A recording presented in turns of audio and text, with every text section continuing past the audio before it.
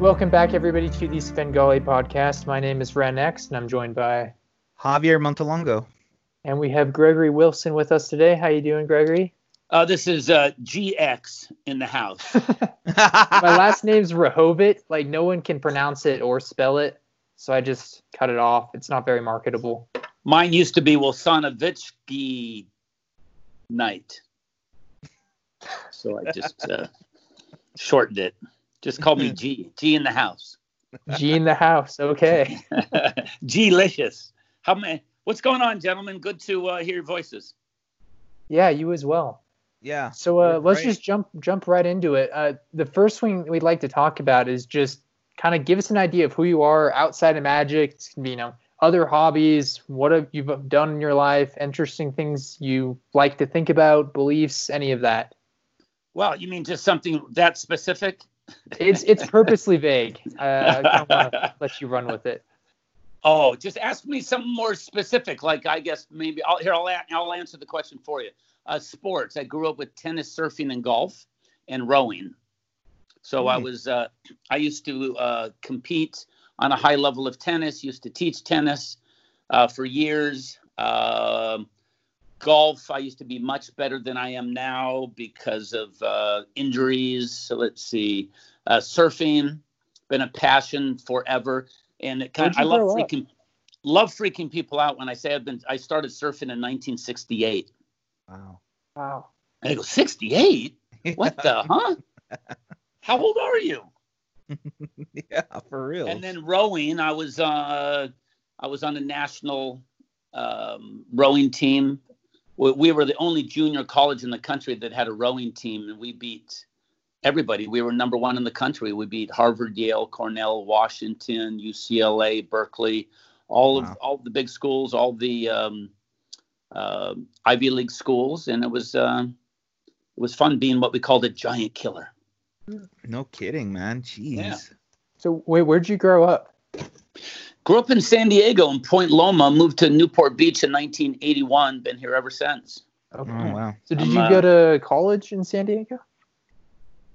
No. Well, actually, no. I moved to San Jose for 3 years, and I went to a college up there, De Anza College, which is right next to the Apple headquarters before it was Apple. Oh. So they've got a literal city up there now. It's just, and I went to Cupertino High, and that's where, if you look on your iPhone or iPad or anything else by Apple, you'll see Cupertino is the headquartered city headquarters. Wow. And what'd you study in college? I was an English major. Really? Communications minor. So I should be like a lot better at this by now. Well, you're much better than I am. Hey, look. I don't want to show off or anything, but I am what I call a languager. What is a languager? I don't know. I made that up. It's even show off. You should probably have like the explanation ready. I think that would be the opposite of showing off if I'm making it up as I go along. It's the con artist in you.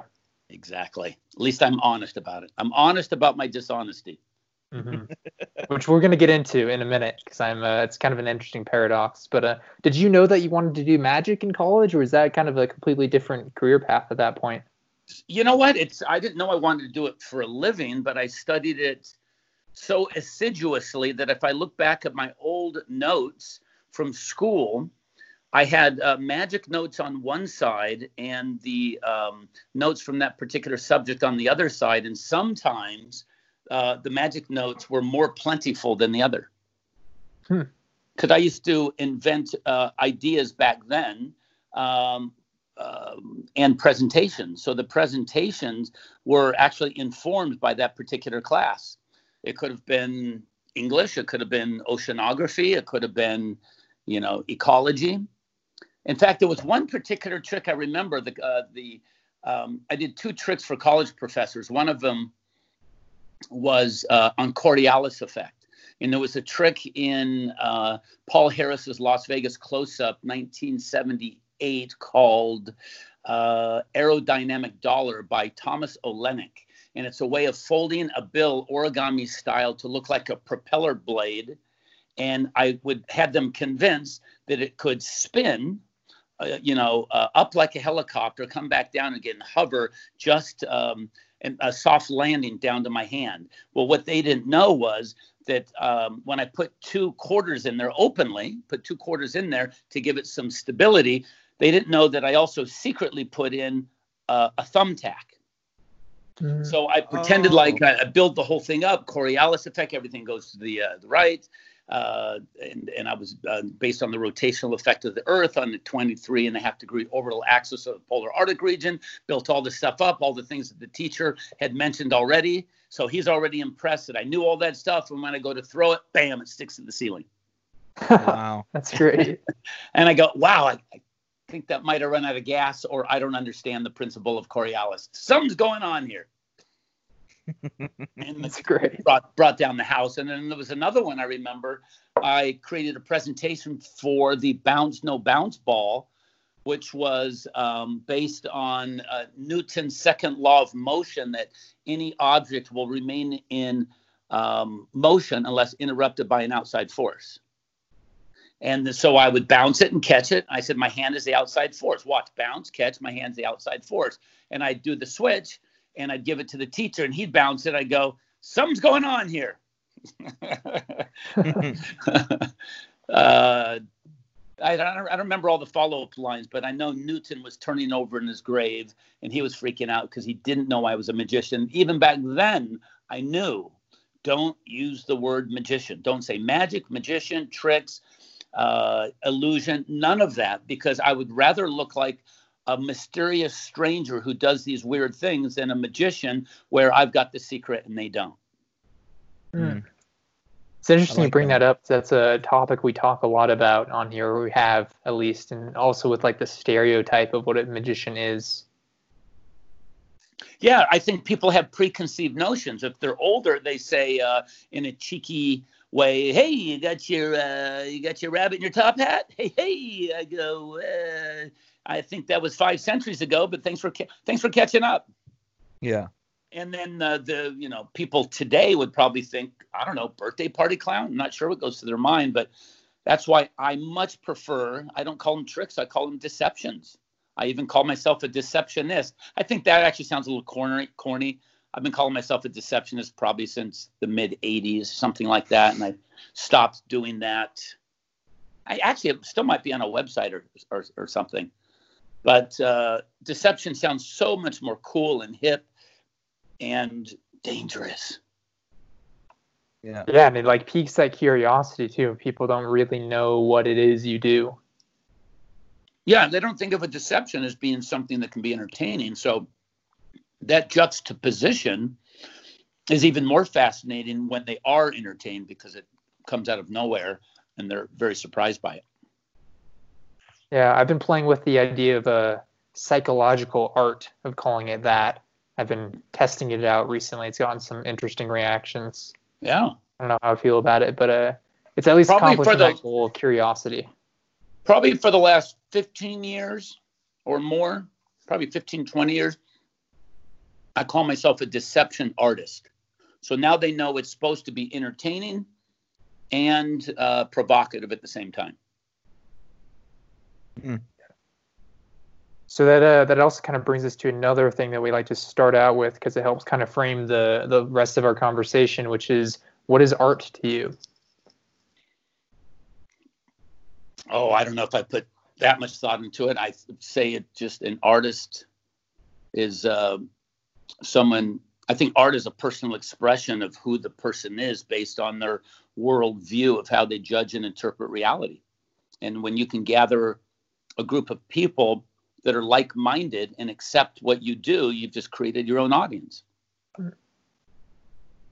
Which, by the way, I think is why we shouldn't kowtow to an audience using terms like, hey, it gets a good reaction. Yeah, but does it fit your character? Doesn't matter, it gets a good reaction. Thank you. Seriously. Dude, you could fart in church, that's going to get a reaction. It might not be good. Yeah.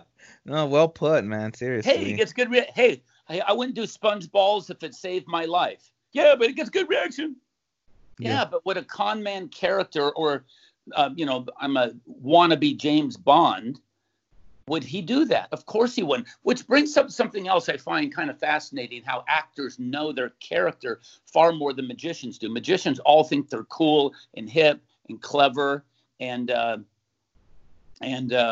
think they have, how can I put it, an above average appearance. Right. So if you look at, a casting call for a typical audition in Hollywood, and it said tall, dark, handsome, chiseled jaw, broad shoulders, and a full, thick head of hair, George Costanza types aren't showing up. But conversely, and interestingly, when you describe a George Costanza type, they all show up because they know who they are and they're unabashed about it. Unabashed about it. They know who they are, they embrace it, and they get roles accordingly because not everybody can be, Pierce Brosnan. Yeah. Now, it's interesting also in magic that, magicians have this cool, suave kind of thing. And, they all think they're 007. Now, I know I'm James Bond, but all these other guys are so deluded.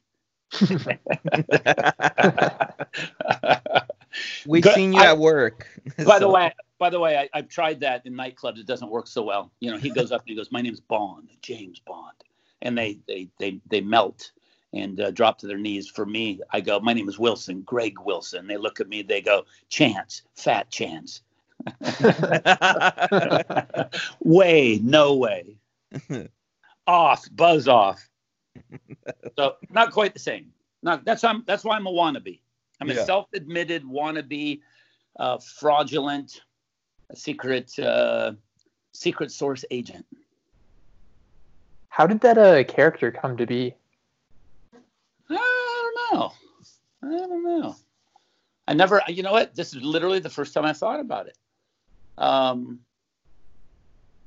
Maybe, just like anything, I think it just manifests over time where I think magic is inherently secretive and we do things that are very spy-like, I guess. Yeah. Don't know. So was there like an evolution of, or was it like one day you were just Gregory Wilson, next day want to be 007? Oh, you know what? I don't really push it that hard.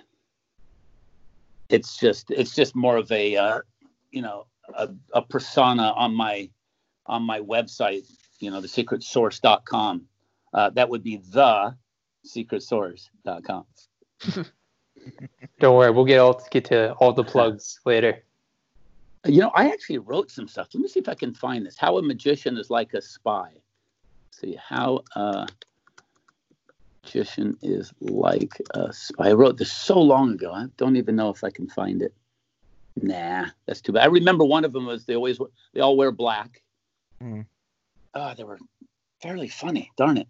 Oh, anyway, man, I wish I could have heard them. A spy. The wearing black is interesting. We just had a conversation with Lawrence Haas recently. He brought up the wearing black thing too. Yeah. I wonder if there's something more to it.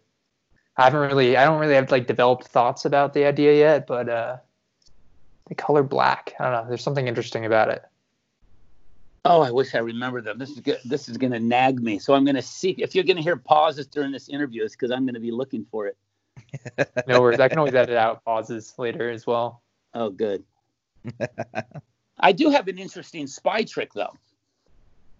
When you go up to a group of people, it's really fun. You point out one guy, looks like he's the alpha male, the guy who's the center of attention. You go up, you go, "I think I know you." He goes, "What? Yeah, definitely. You're the guy."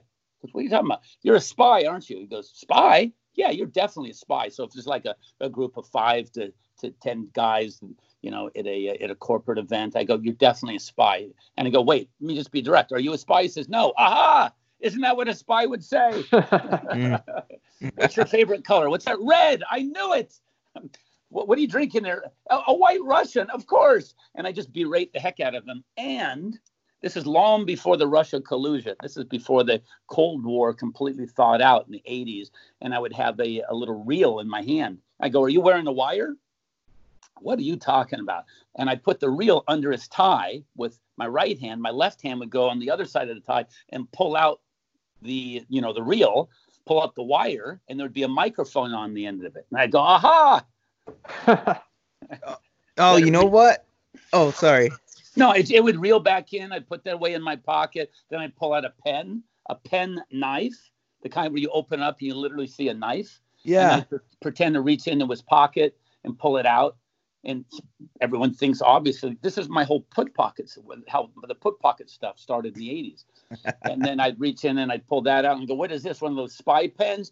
And back then I had a FISM flash. And I've got better ways to do it now. And I go, it's one of those spy cameras. Aha, what else does it do? And I pull it apart and there's a knife. Oh, sure, it's for aggressive envelopes, I'm sure, huh? And I'd put that away. And then the very last thing, and then I would find microphones on everybody, little bugs. Okay, you're laughing. What is this on your lapel? Aha, and it looked like a little bug. And I'd false transfer, put that away, find it on another guy and another guy. And I'd lift up my tie and there would be a bug that was already there all along. And I'd put all that away. And then the very last thing is I say, there's got to be one thing that ties you to Russia. I know. Here, check that pocket, check that pocket, check that pocket. And he finally goes to the last pocket, and it's a Russian passport. Oh, man. Walk away and I go, I'll let you guys deal with him. you know what'd be good is finishing it off also, like in the back of the card, I have like a confabulation routine. There you go. Yeah. Make it an actual effect above and beyond just finding stuff on him. And sometimes he'd be a corporate spy. So sometimes it was Russia, sometimes it was corporate. Yeah. Do you do any of the pickpocketing stuff outside of Magic? Or have you? You mean as a real pickpocket? Not necessarily even like stealing, but like just for fun. Like giving stuff back. You mean, do I do pickpocketing off stage? Yeah, sort of like I don't know what the best way to frame it. Like when I'm not good at pickpocketing by any means, but my primary use of it was just been like messing with friends. I don't ever do it with stage shows. I wonder if you had any interesting stories with that. Well, that's how I practice. I'm always practicing and performing right place, right time, so you don't look like a nuisance. And it's got to fit the situation. And when it is suitable, you get lots of rehearsal time to learn what to do and, more importantly, what not to do. So hurry up and get caught. Don't try, but hurry up and be bad and get it out of the way, because you're going to be bad. You're going to fail. And I love what Elon Musk says. Failure is an option. You're going to fail. What are you going to do with it? Mm-hmm. So, yeah, I've got lots of horror stories. In terms of, to start over, lots of horror stories in magic overall. Any magician or professional magician who says he doesn't is a liar. Of course, you got horror stories. But as far as pickpocket stories, if you do it with your tongue firmly planted in your cheek and a twinkle in your eye and you get caught, I've never once had a bad incident. Mm. So if you're looking for something juicy, you're not going to get it. Another way of asking the question is that you have like this character. How much bleed over is there between the character and who you are off stage? 100% the same. Some people say, oh, I've got a stage persona. Another person might say it's an intensification or an amplification of who I really am. Not me. It's literally 100% exactly the same. I like that. And by the way, that's one of the reasons I'm never nervous. I'm being me. How do you screw you up? That's a good point, actually. Yeah, that's very good. If I had to memorize lines perfectly without any deviation, yeah, I might get nervous, but I always know I've got the safety net of improv, and I can roll with the punches. Yeah. You just don't want to. You know what? I think of it like a wave from surfing. You're never going to beat Mother Nature. Always roll with it. Always slide and glide into the moves the way you need. You do a cut back directly into the wave, guess who's going to lose? Have you always had that type of a mentality? Well, at my age now, I've been doing it so long, I don't remember not doing that. I can remember, though, being a chronic stutterer. Mm-hmm. Not the type who went, and you could, it was sound like a machine gun, but it was more like a stammer where I couldn't get words out. Like, right.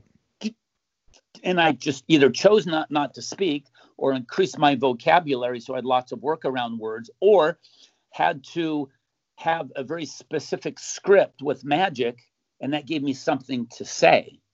And that's how I overcame that when I was probably 18. Mm-hmm. But even to this day, I will absolutely stammer if I don't have, 6 other ways to say it.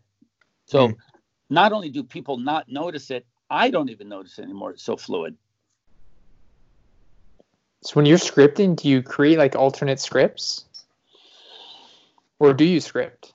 No, I tightly script very, very much, but I can roll based on what the audience gives me. In fact, not only am I open and amenable to, like a water coming down a mountain, it'll find its way, but I also create pathways where the audience does interject. Not if they interject, I'll say something. I'll put them in a position where they do interject, and not in a closed way, an open way.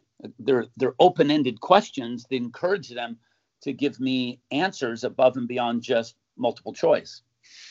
So when they do invariably interject, I can make it look like I'm improvising the moment. And you get far more credit now, because now it's an interaction. It's a conversation. You're talking with them, not at them. And they clearly know the difference. I'd say 90+% of the magicians sound like they're talking at the audience. Yes. Thank you. Oh, man. Yeah, for reals.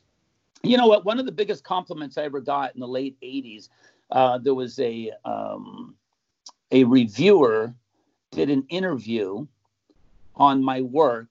And let me just say this part first, because I was a stutterer and because I didn't know how to perform. We didn't have videos back then. We only had books. So you had to interject your own way of doing something. So I'd read a Paul Harris book. When I finally saw Paul, I go, well, he's not doing his trick right.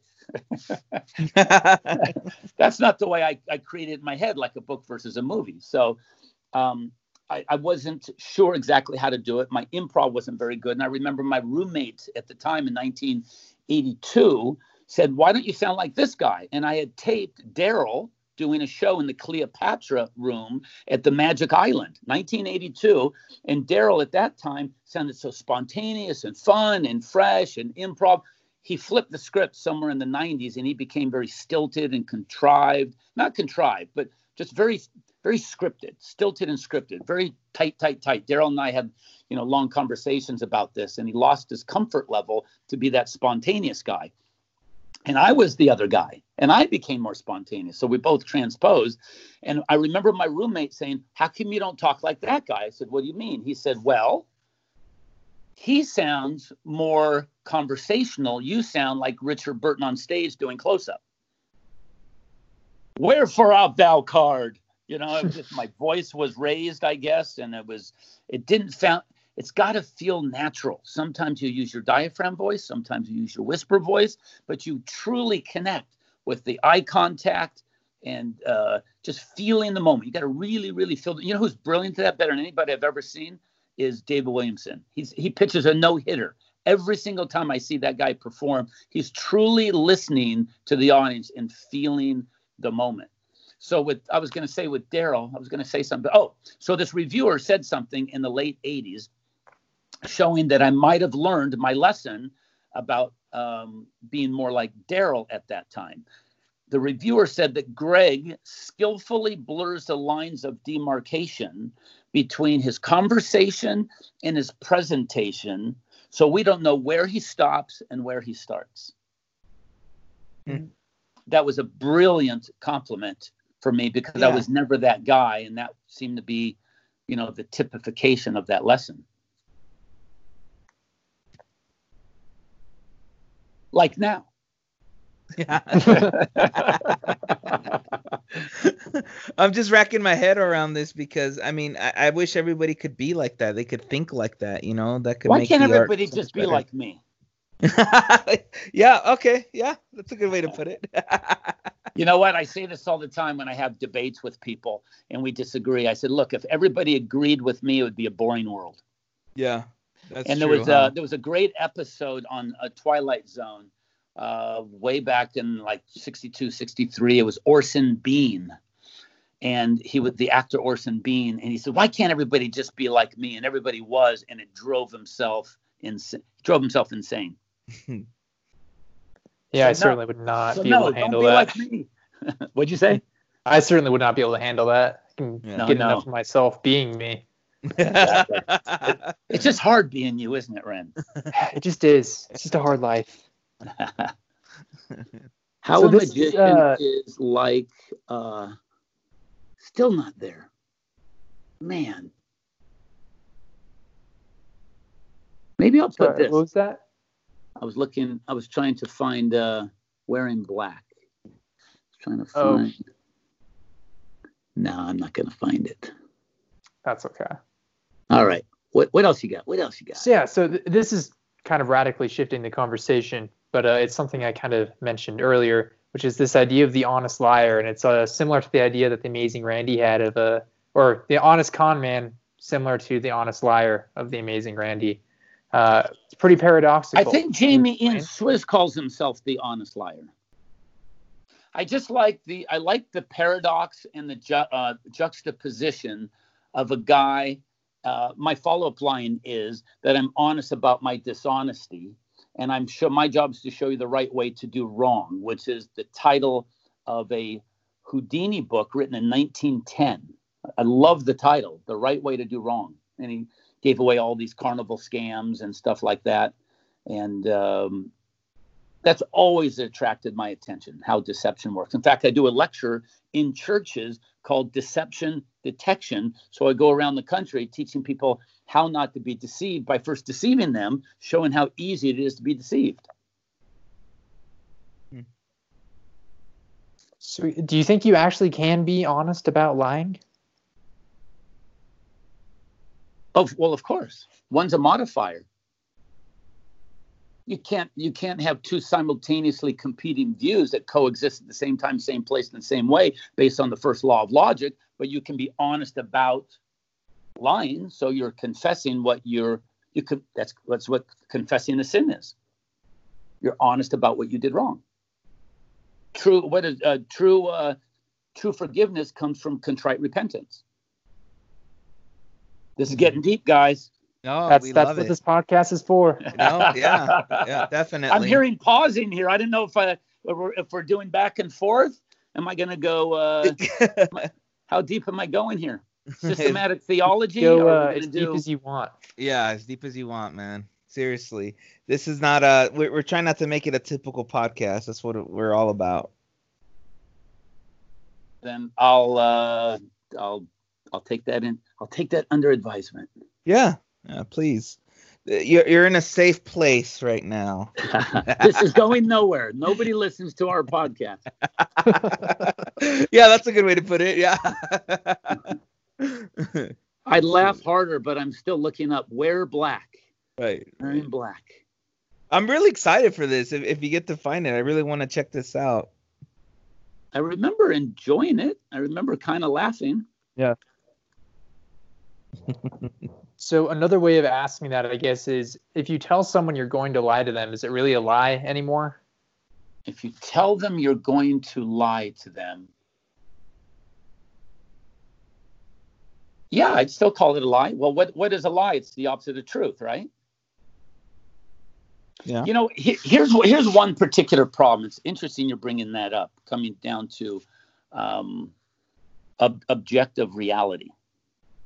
So the postmodern thinking that you'll get from a lot of college professors is that truth is relative, which is a pretty intellectually obtuse thing to say, because he didn't say that with relativity. He said that with absolutism. So it's funny because this is what we talked briefly about on the phone last week. Oh, did we? Yeah, we're getting into the truth. We're getting into the truth. So you can't say truth is relative. So Newton's law of motion, not Newton, Einstein's theory of relativity can have a relativity to it, but not truth. Because if I said to you, do you believe in truth? And you said no, I would say, do you believe that truthfully? And you end up falling on your own sword. You beat yourself up in an argument. I don't have to do it for you. If I said you believe in absolutes, there's no such thing as absolutes. Well, you just stare at them and see if they're intellectually honest enough or astute enough to catch that contradiction. So I will say I can offer a little bit of a devil's advocate to that perspective. This kind of comes from my personal philosophy that ties into magic, but it's this idea of relativistic truth from a pragmatic sense, in how truth operates for humans, it's relative, and it kind of disregards the whole question of absolutism, truth at a metaphysical level.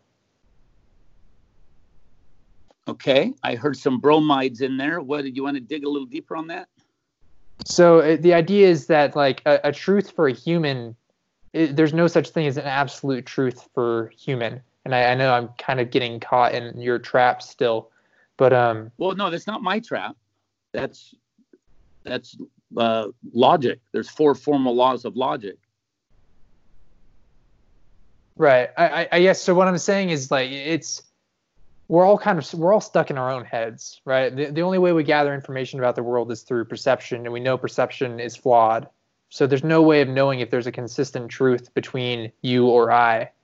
So from a pragmatic sense of how psychology would work, we would have relative truth. Well, that breaks down though when you say it with certainty. You said it with certitude. So how could it be?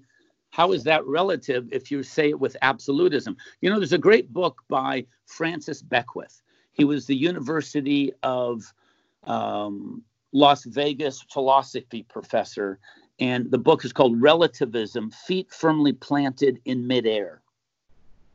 And he gets his work from Francis Schaeffer. And I was going to get really deep into cutting off the sword. Cutting off the branch that you're sitting on, but that's going to get real deep real fast. The bottom line is there was a good story in the book. There's a great story where the typical sophomore will ask a question thinking that she's going to stump the professor and have him wriggling in the crushing grip of logic and reason. And she ends up, hoisted on her own petard. But that's what college is all about, the free marketplace of ideas and open inquiry and taking chances. And so what she learned real quick when she said to him, well, who are you to say? And he shot back, well, who are you to say? Who am I to say? And if she's intellectually honest and astute enough, she's going to go, aha. That's very interesting. I should learn to hit that mute button before I cough. Sorry, I just have a little COVID in my throat there. I'm good. Gotcha. But actually, it's COVID-18. I think you guys are safe. Doesn't transfer over the internet? It does. But just stand 6 feet back from your phone. I'm wearing protection, just so you know. I've never heard a man say that in my life. Hopefully that's the last time I ever hear that. So go get that book. You would love that book. Okay.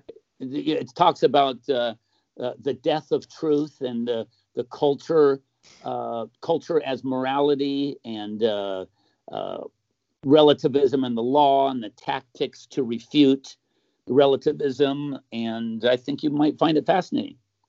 What's the title of it? By the way, relativism is the bastard stepchild of political correctness, which basically means, what's the word? Oh, shut up.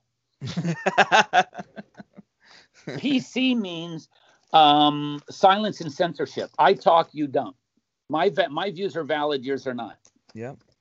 And interestingly, all of this stuff is what promotes and informs my magic presentations to make them far more meaningful above and beyond. Pick a card. Is that your card? How much more interesting is it to talk about something that's like a miniature TED Talk where you have eye contact, you have people's interest, they're on the edge of their seat without the magic. And then the magic exemplifies your point to drive it home with punctuation and exclamation. That to me is far more interesting, as long as it doesn't feel contrived. You could talk about the law of probability and outcome with odds and statistics, and then you do something that has to do with Las Vegas. As long as you follow it up to something that's fun and funny and interesting, and you're not dry and didactic and pedagogical, and you've got patches on your you got leather patches on your tweed sports jacket like a geeky college professor. Which, by the way, that can be funny too. All things are open. See, there was a guy on Fool Us who was so brilliantly funny because he knew who he was. I don't remember his name, gosh darn it, but somebody, the hostess of the show, asked him a question about being awkward. He goes, "Oh no, I'm holding back." He was like really awkward. I wish I remember who it was. He goes, "Oh no, this is not awkward. I've been holding back." Is that Kyle Esch? That's it. That's him. Yeah. I love that guy. When I saw that him, guy. Yes. Yeah, he was fun. He was funny. His actions matched his words. It wasn't contrived doing mother-in-law jokes with card tricks. Yeah. Everything seemed to fit. He knew who he was. Know thyself. Yep. Yeah, right away I messaged him on Facebook. I'm like, "Hey man, I'm such a big fan, man. I can care less about the magic. I just liked him as a person, you know. It's like he was just cracking me up." Oh man, see, I'm an English major, and I try not to correct people, but I'm just this once. Give me a freebie here. Yeah, go ahead. I couldn't care less. Yes, there you go. Yes, thank you. Oh, okay, I'm done. That's it. That was my mulligan. Thank you. Hey, I've got a friend who always tells me the difference between less and fewer. I screw it up all the time, and I'm like, oh, how do I continually forget this? So you're touching on another thing that we wanted to talk about, which is making magic meaningful. And I think that's what my initial email was about. And how do we do it? It's a difficult task. It's really not that hard. Really? No. All you have to do is think one simple maxim. Magic is secondary. Magic takes a back seat. What you say before the trick is always more important than the trick itself. The trick will be the driver. The trick will get the exclamation mark at the end. But that just helps to drive your point home. Here's an example. I've been doing a twisting the aces routine since forever, and I do it exactly the way the professor described it in Inner Secrets. Haven't changed a single move. No innovation necessary. What I changed was what I brought to the bank was to reframe the presentation. In fact, that's not actually accurate because there wasn't a presentation. It was do what you want with it. So what do most magicians do with it? They do what I call narration pattern. That's magic for the blind, magic on the radio. They tell exactly what they're doing, like to the point where, why do I need to be here? The audience, I mean, like, what's the point of saying, look, I take a card, I put the card in the deck, I square up the cards, I shuffle the cards, I cut the cards, I wave, I snap, I blow, I turn over the top card, and there's your card. Inhale, exhale, blink, blink, blink. Stop the narration. Instead of saying your hand's empty, maybe say, I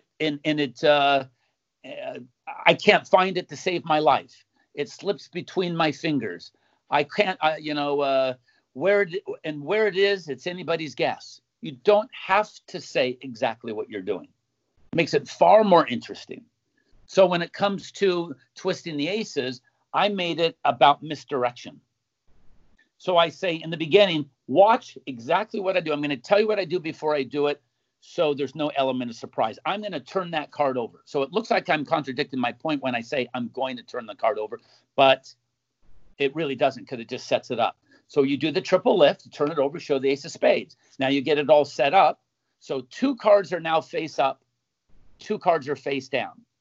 You say, instead of waving or snapping or blowing, which is really weird to me, because you're asking the audience to suspend their disbelief and play along with your little romper room Sesame Street fantasy land. It's like, sure, did the snap really make it happen? Would the world's most interesting man say the snap made it happen? Would Chuck Norris say the snap made it happen? No, he looked at the deck and it jumped to the top out of fear and intimidation. Right. It's not the wave, it's not the snap, it's not the blow. So when I turn over each ace, I base it on misdirection. There, gotcha. You looked right at me. That's how I did it. Look, the diamond has turned over. And see, the whole thing is, when I explain, see how I'm pointing right now and you're looking at me when I point, why would you not look at my hand? Of course you're going to look at my hand, which is how I turn the ace of diamonds back over, and the ace of clubs is now over. They're like, what? I say, listen, it's all about you being socially polite. You're going to look right there. You just did it. You looked me in the eye.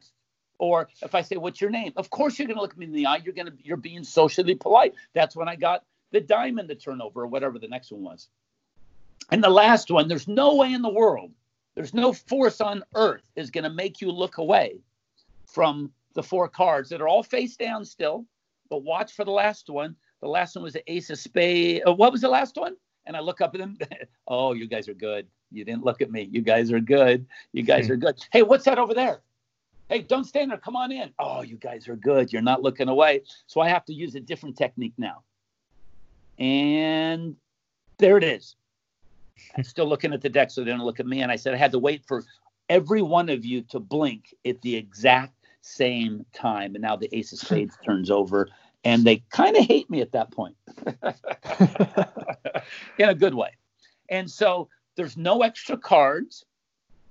There's no great variations. There were probably 50 to 100 variations of twisting the aces in the 70s and the 80s. This is the original one. I just made it more meaningful by using a misdirection presentation, and it was super fun. It's super fun for each and every phase, and it builds. It doesn't flatline, and you can add anything you want to any trick that you want. Just make it interesting and meaningful. Like, for example, I have a trick called Foreign Affair, where the bill, you're doing the $100 bill change, and the gimmick is made in such a way that every time you fold it, you see a different color in a different country. So you start with a $1 bill and you end up with a $100 bill, but you went to 5 or 6 countries to do that. So you're taking them like on a little trip, if you will. So instead of being a geek and saying, look, I'm now in this country. No, you're not. You're not physically there. You're metaphorically there. So do it with your tongue in your cheek and have some fun and be the most interesting guy in the room. And start off with an interesting emotional hook. Like, I'm going to show you how I traveled the entire world with just $1. It doesn't have to be a long-winded prologue or preface. That was just enough to grab their attention, to sustain their interest, so you can go through the folds.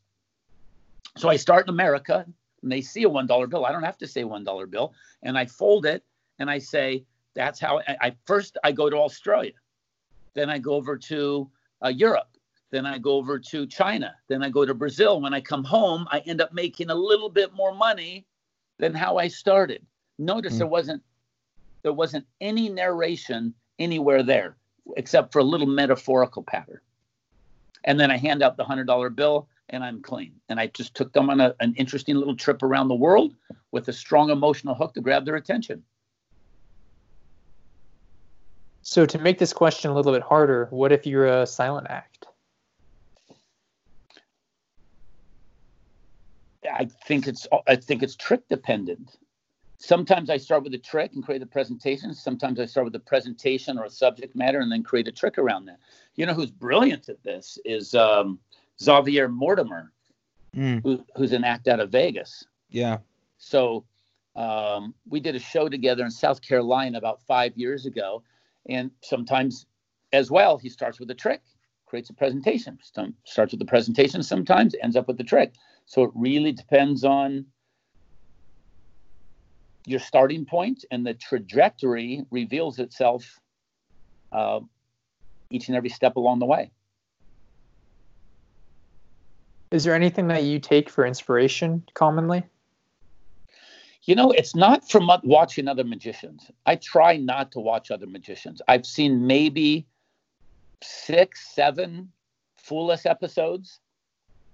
I would rather take from life, philosophy, psychology, sports, finance, religion, politics. I have a whole show called Politricks where I invented about 35 tricks that explain my political proclivity that will guarantee I'll never work in Hollywood again if it gets out. Is there a specific process that you take? Like once taking, I don't know, say politics, you have a particular idea in politics that interests you. How do you go about turning that into a trick? Well, it's actually fairly easy if you have a broad knowledge of tricks and principles that are available to you. So I have one. I use a torn and restored Constitution. Nice. Without going through the whole process, it's a pretty fun journey along the way. So it kind of just pops into your head for you. Yeah, I mean, it could be was it the trick first? No, it had to be the presentation first, and then the trick followed up. Yeah.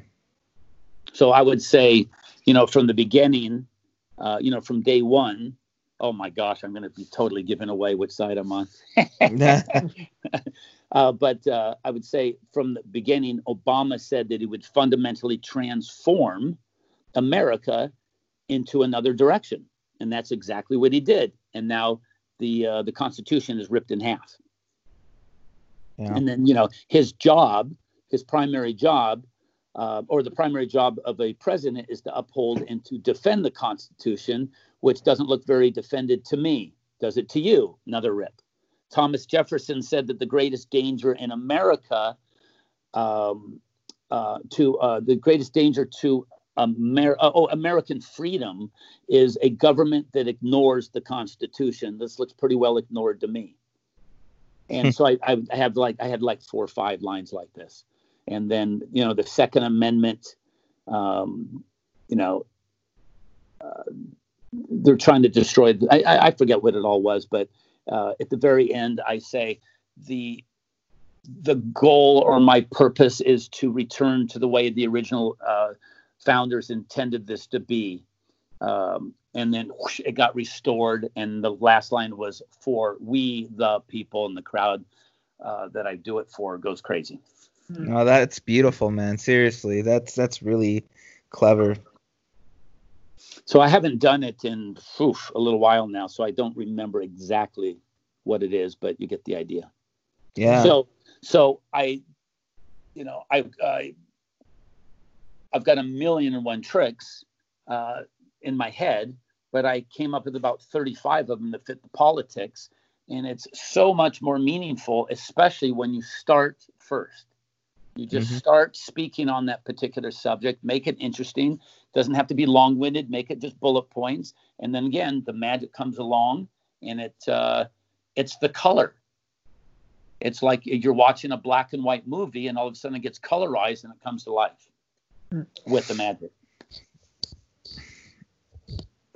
So we have about 10 minutes left or so in our conversation. There's one more topic I wanted to make sure that we touched on, which is you create a lot of magic. Do you have a process that you go through to create magic? What are your inspirations, motivations, any of that? The only way I would put it is that you have to keep your mind completely open and play the what if game, I call it. What if I did this? What if I did that? What if I went here? What if I went there? If I'm brainstorming with my friends, we all know to suspend all judgment. There's no such thing as a bad idea. The idea is to put it on the table. So an idea would be a playing card. Just put the card on the table. I can't play cards with you if you if you hoard the cards and keep it in your brain for fear that you're going to be judged. Got to put it on the table. It's like climbing a ladder, and you're lifting something up. If there's two sides to a ladder and two people are lifting it up, one person can't go too far without you. You got to kind of do it together. And it's just, I've got about 9 guys, which is like a baseball team. I know one guy's better at pitching, another guy's better at a shortstop, another guy's better at right field, another guy's better at catching. Everyone has the role, but I never put them together because it's always a disaster. Because too many there's maybe because there's egos involved and people need to be heard. And but when I work with them separately, zero egos. If I know to be quiet, the moment somebody starts to talk, I'm instantly silent because I already know what I'm going to say. I already know where I'm going to go. So it's very important that they say what they need to say, because if my ego needs to say my thing first, they might forget their idea, and it's happened before. So I might be a slow learner, but I'm a permanent learner when it comes to that process. Learn to be quiet when someone else is speaking. Encourage them to say whatever comes to their mind, presentationally or methodologically. And it's just amazing how far you can go. So for me, for example, if I go as far as I can go, I think it's 100%. I'm tapped out. Then I go to a friend, he might add another 10%. Another friend adds another 10%, and so forth and so on. And interestingly, I might only have been at a 50 to 75% growth. Whereas in my head, I think I'm at 100%. That's why Vernon kept saying, don't stop thinking too soon. Don't stop thinking too soon. And I would just add to that by bringing in brainstorm friends who are like-minded. And it's just amazing how far things have gone. And then credit assiduously, because what else do people get out of it besides credit? So I'm working on a trick right now that will be coming out called the perfect system. So instead of giving you too many details on that, I'll tell you, it's the simplest trick that you could ever imagine. Simplest thing that I've ever put together. Already 7 or 8 people have given me their 2 cents worth. And it's gotten better, sometimes exponentially, sometimes incrementally, but you just got to talk. You just got to talk. You got to play the what if game. What if I did this? What if I did that? Got to just play. Got to just talk. Get it out of your system. No such thing as a stupid question or a stupid answer. So when do you know when it's time to take it to someone else? When I get to what I think is 100%, I'll go as far as I can on my own. I like what John Rockerbomber says about, what did he tell me? It was about, Hemingway. That's who it was. He says he doesn't finish a book, he abandons it. Isn't that brilliant? Yeah. At some point, you got to just give up. A good friend of mine, I hate when people drop names, by the way, and I was just saying this to Jack Nicholson last night. I said, listen, a good friend of mine is Dean Koontz. He writes 2 books a year. Right. 2 books a year consistently over the last 15 or 20 years. And at some point, you just have to say good is good enough. Now, good can be the enemy of great if you stop thinking too soon. But at some point, you have to say it's got to be commercially viable to pay for that palatial estate he lives in, overlooking the ocean in Newport Beach. That's not a home, not a house. Yeah, it's pretty crazy. So yeah, he's learned how to mix art and commerce perfectly and brilliantly. Instead of saying, I'm an artist. Let's put an E on the end of that. And one day, maybe someday, I'll get out there and show my work.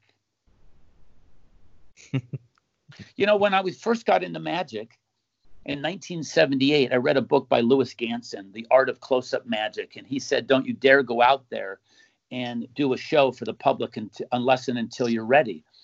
That was a huge mistake for me to take that advice, because I didn't do a show for 6 years. Because guess what?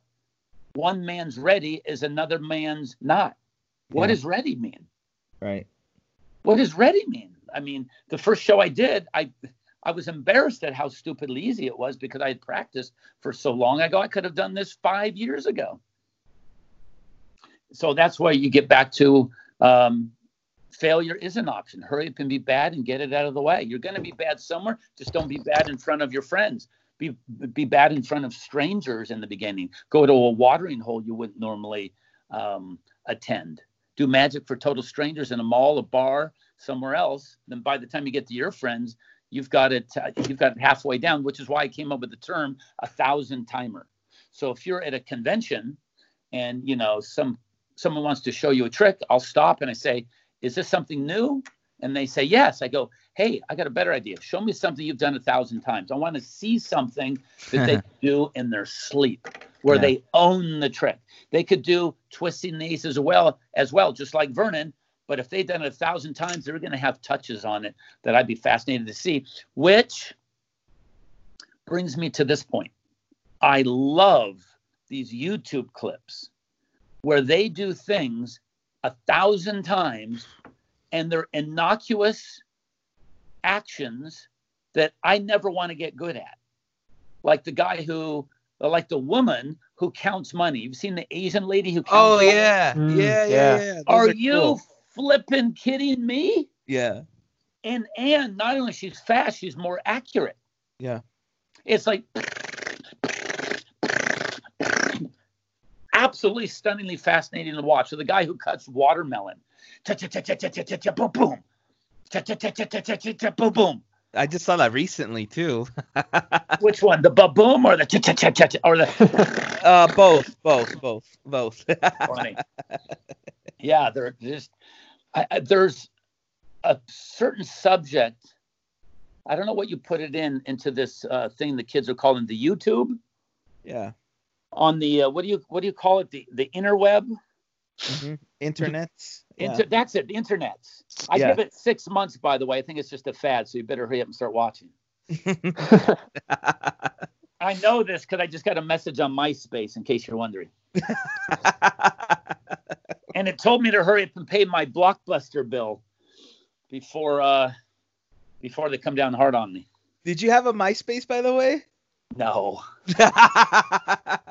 No. I'm barely looking at this face thing.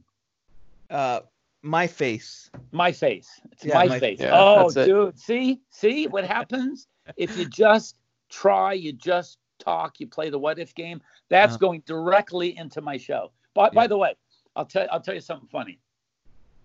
If you do a joke, if you put on 3 or more funny things, nobody's that quick. Nobody's that funny. Mm-hmm. So people know you're doing material now. So you got to be careful with your friends not to get caught doing material.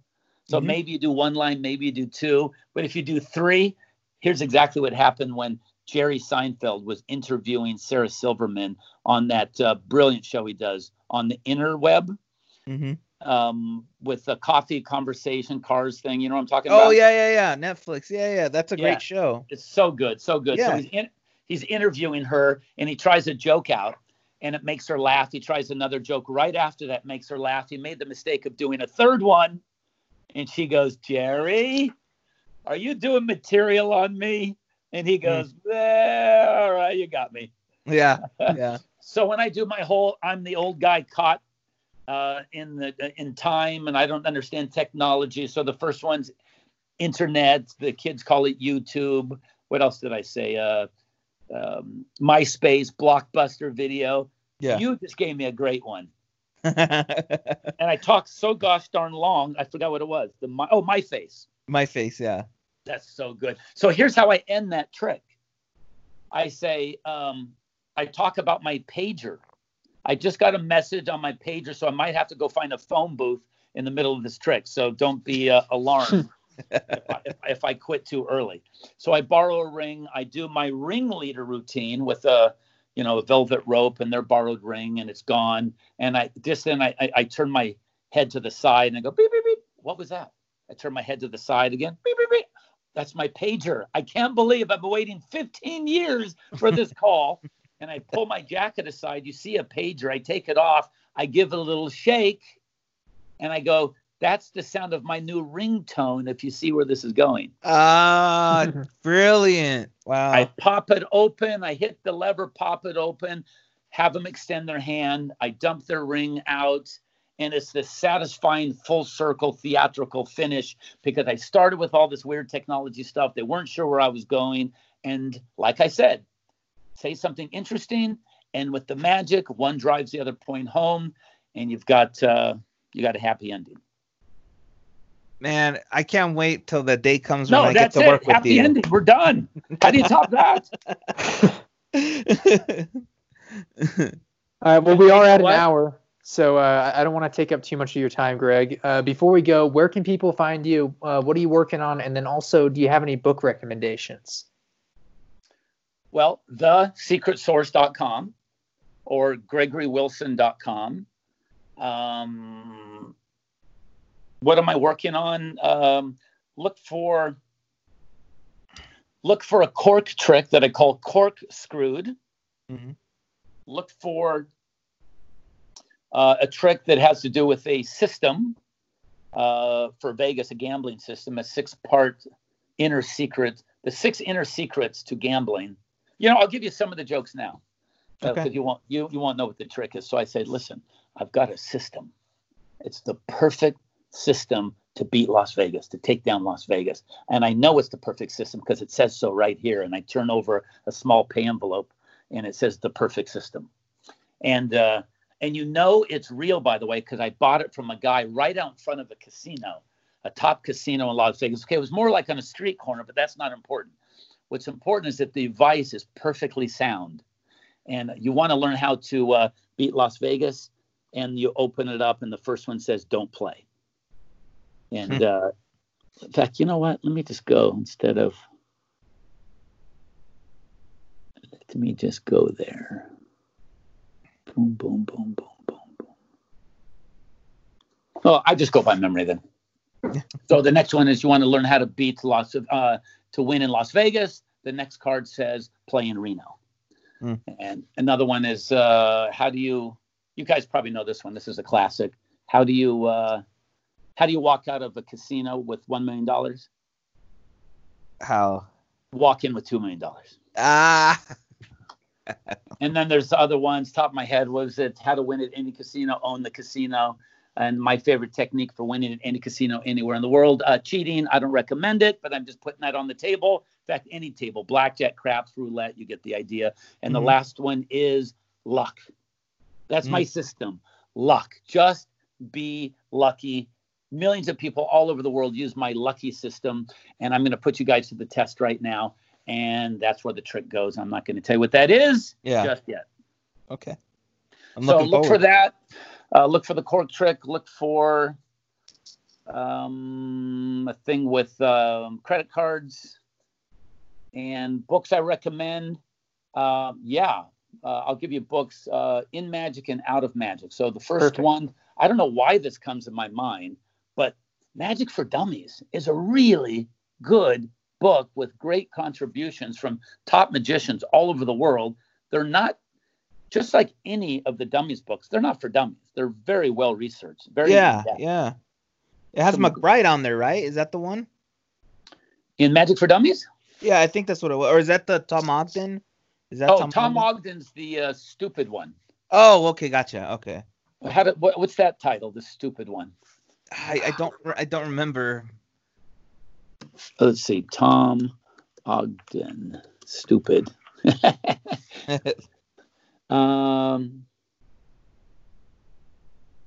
been a while. It's the alternative or competition to the dummies one. Yeah. So there's some great magicians in there. Oh, the Complete Idiot's Guide. Okay, yeah. I haven't read that one yet, but Tom's a thoughtful guy, so that could be good as well. Stars of Magic. Yeah. One of the top ones I recommend all the time. Henry Hayes' book, The Amateur Magician's Handbook. I got started on Now You See It, Now You Don't. Harry Lorraine's books are all fantastic. Paul Harris's books are all brilliant. Yeah. Anything by Marlowe and Vernon. Marlowe and Vernon are very good with routines, but mostly sleights. I got hooked on Paul Harris because he was off the wall, off the beaten track. Me too. That's how I first started. My first book by him was Super Magic. Completely transformed me. Yeah. I mean, just brilliant stuff. Las Vegas Close-Up was great. Close-Up Entertainer, The Magic of Paul Harris. Yeah, lots of great books. Art of Astonishment. The Art of Astonishment. Those are a compilation of a lot of those earlier titles, plus new ideas by new magicians. Let's see, outside of magic, I'd go get a thing called Relativism, Feet Firmly Planted in Midair. That was supposed to be a callback. That was supposed to be a funnier callback. That was all funny in my head. Yeah. We can't end on this note. Come on. We got to end on a highlight. Take it away, man. I'll let you do it. You're the guest. That was it. That's all I got. Okay. We're apparently ending on a low light, ladies and gentlemen. I'll try one then, and hopefully it'll. I got a highlight for you. All right. Okay, great. Don't just watch, but study David Williamson. Okay. He knows how to listen. He knows how to feel the moment. I've never seen him not do that. I've never seen him fail. I've never seen him forget bombing. He's way beyond bombing. I've just never seen him fail to really attune himself to the biorhythms of that particular audience. Yeah. Close-up, stand-up, stage, FISM, everywhere I've seen him, he just seems to nail it because he's listening to the ebb and flow of the audience. He's going to and fro, back and forth. He's giving them exactly what they need and vice versa. I'm sounding a little metaphysical and new agey, but he's just he's a guy to watch and study. No, I think that's important. I think that's great, actually. Thank you. Yes, sirree. All right, you guys, this was a blast. Yes. Thank you for coming on. We really appreciate your time. Yes. So again, it's just you three guys, right? This is not going anywhere else. I don't know. We might get lucky with this one. We might. We might. Yeah. Well, fun stuff. Great questions. Hopefully, I gave you a little food for thought, something to think about. Yeah, definitely. Yes. It's been a pleasure. Likewise. Good stuff. Take care, guys. All right. Thank you. Too.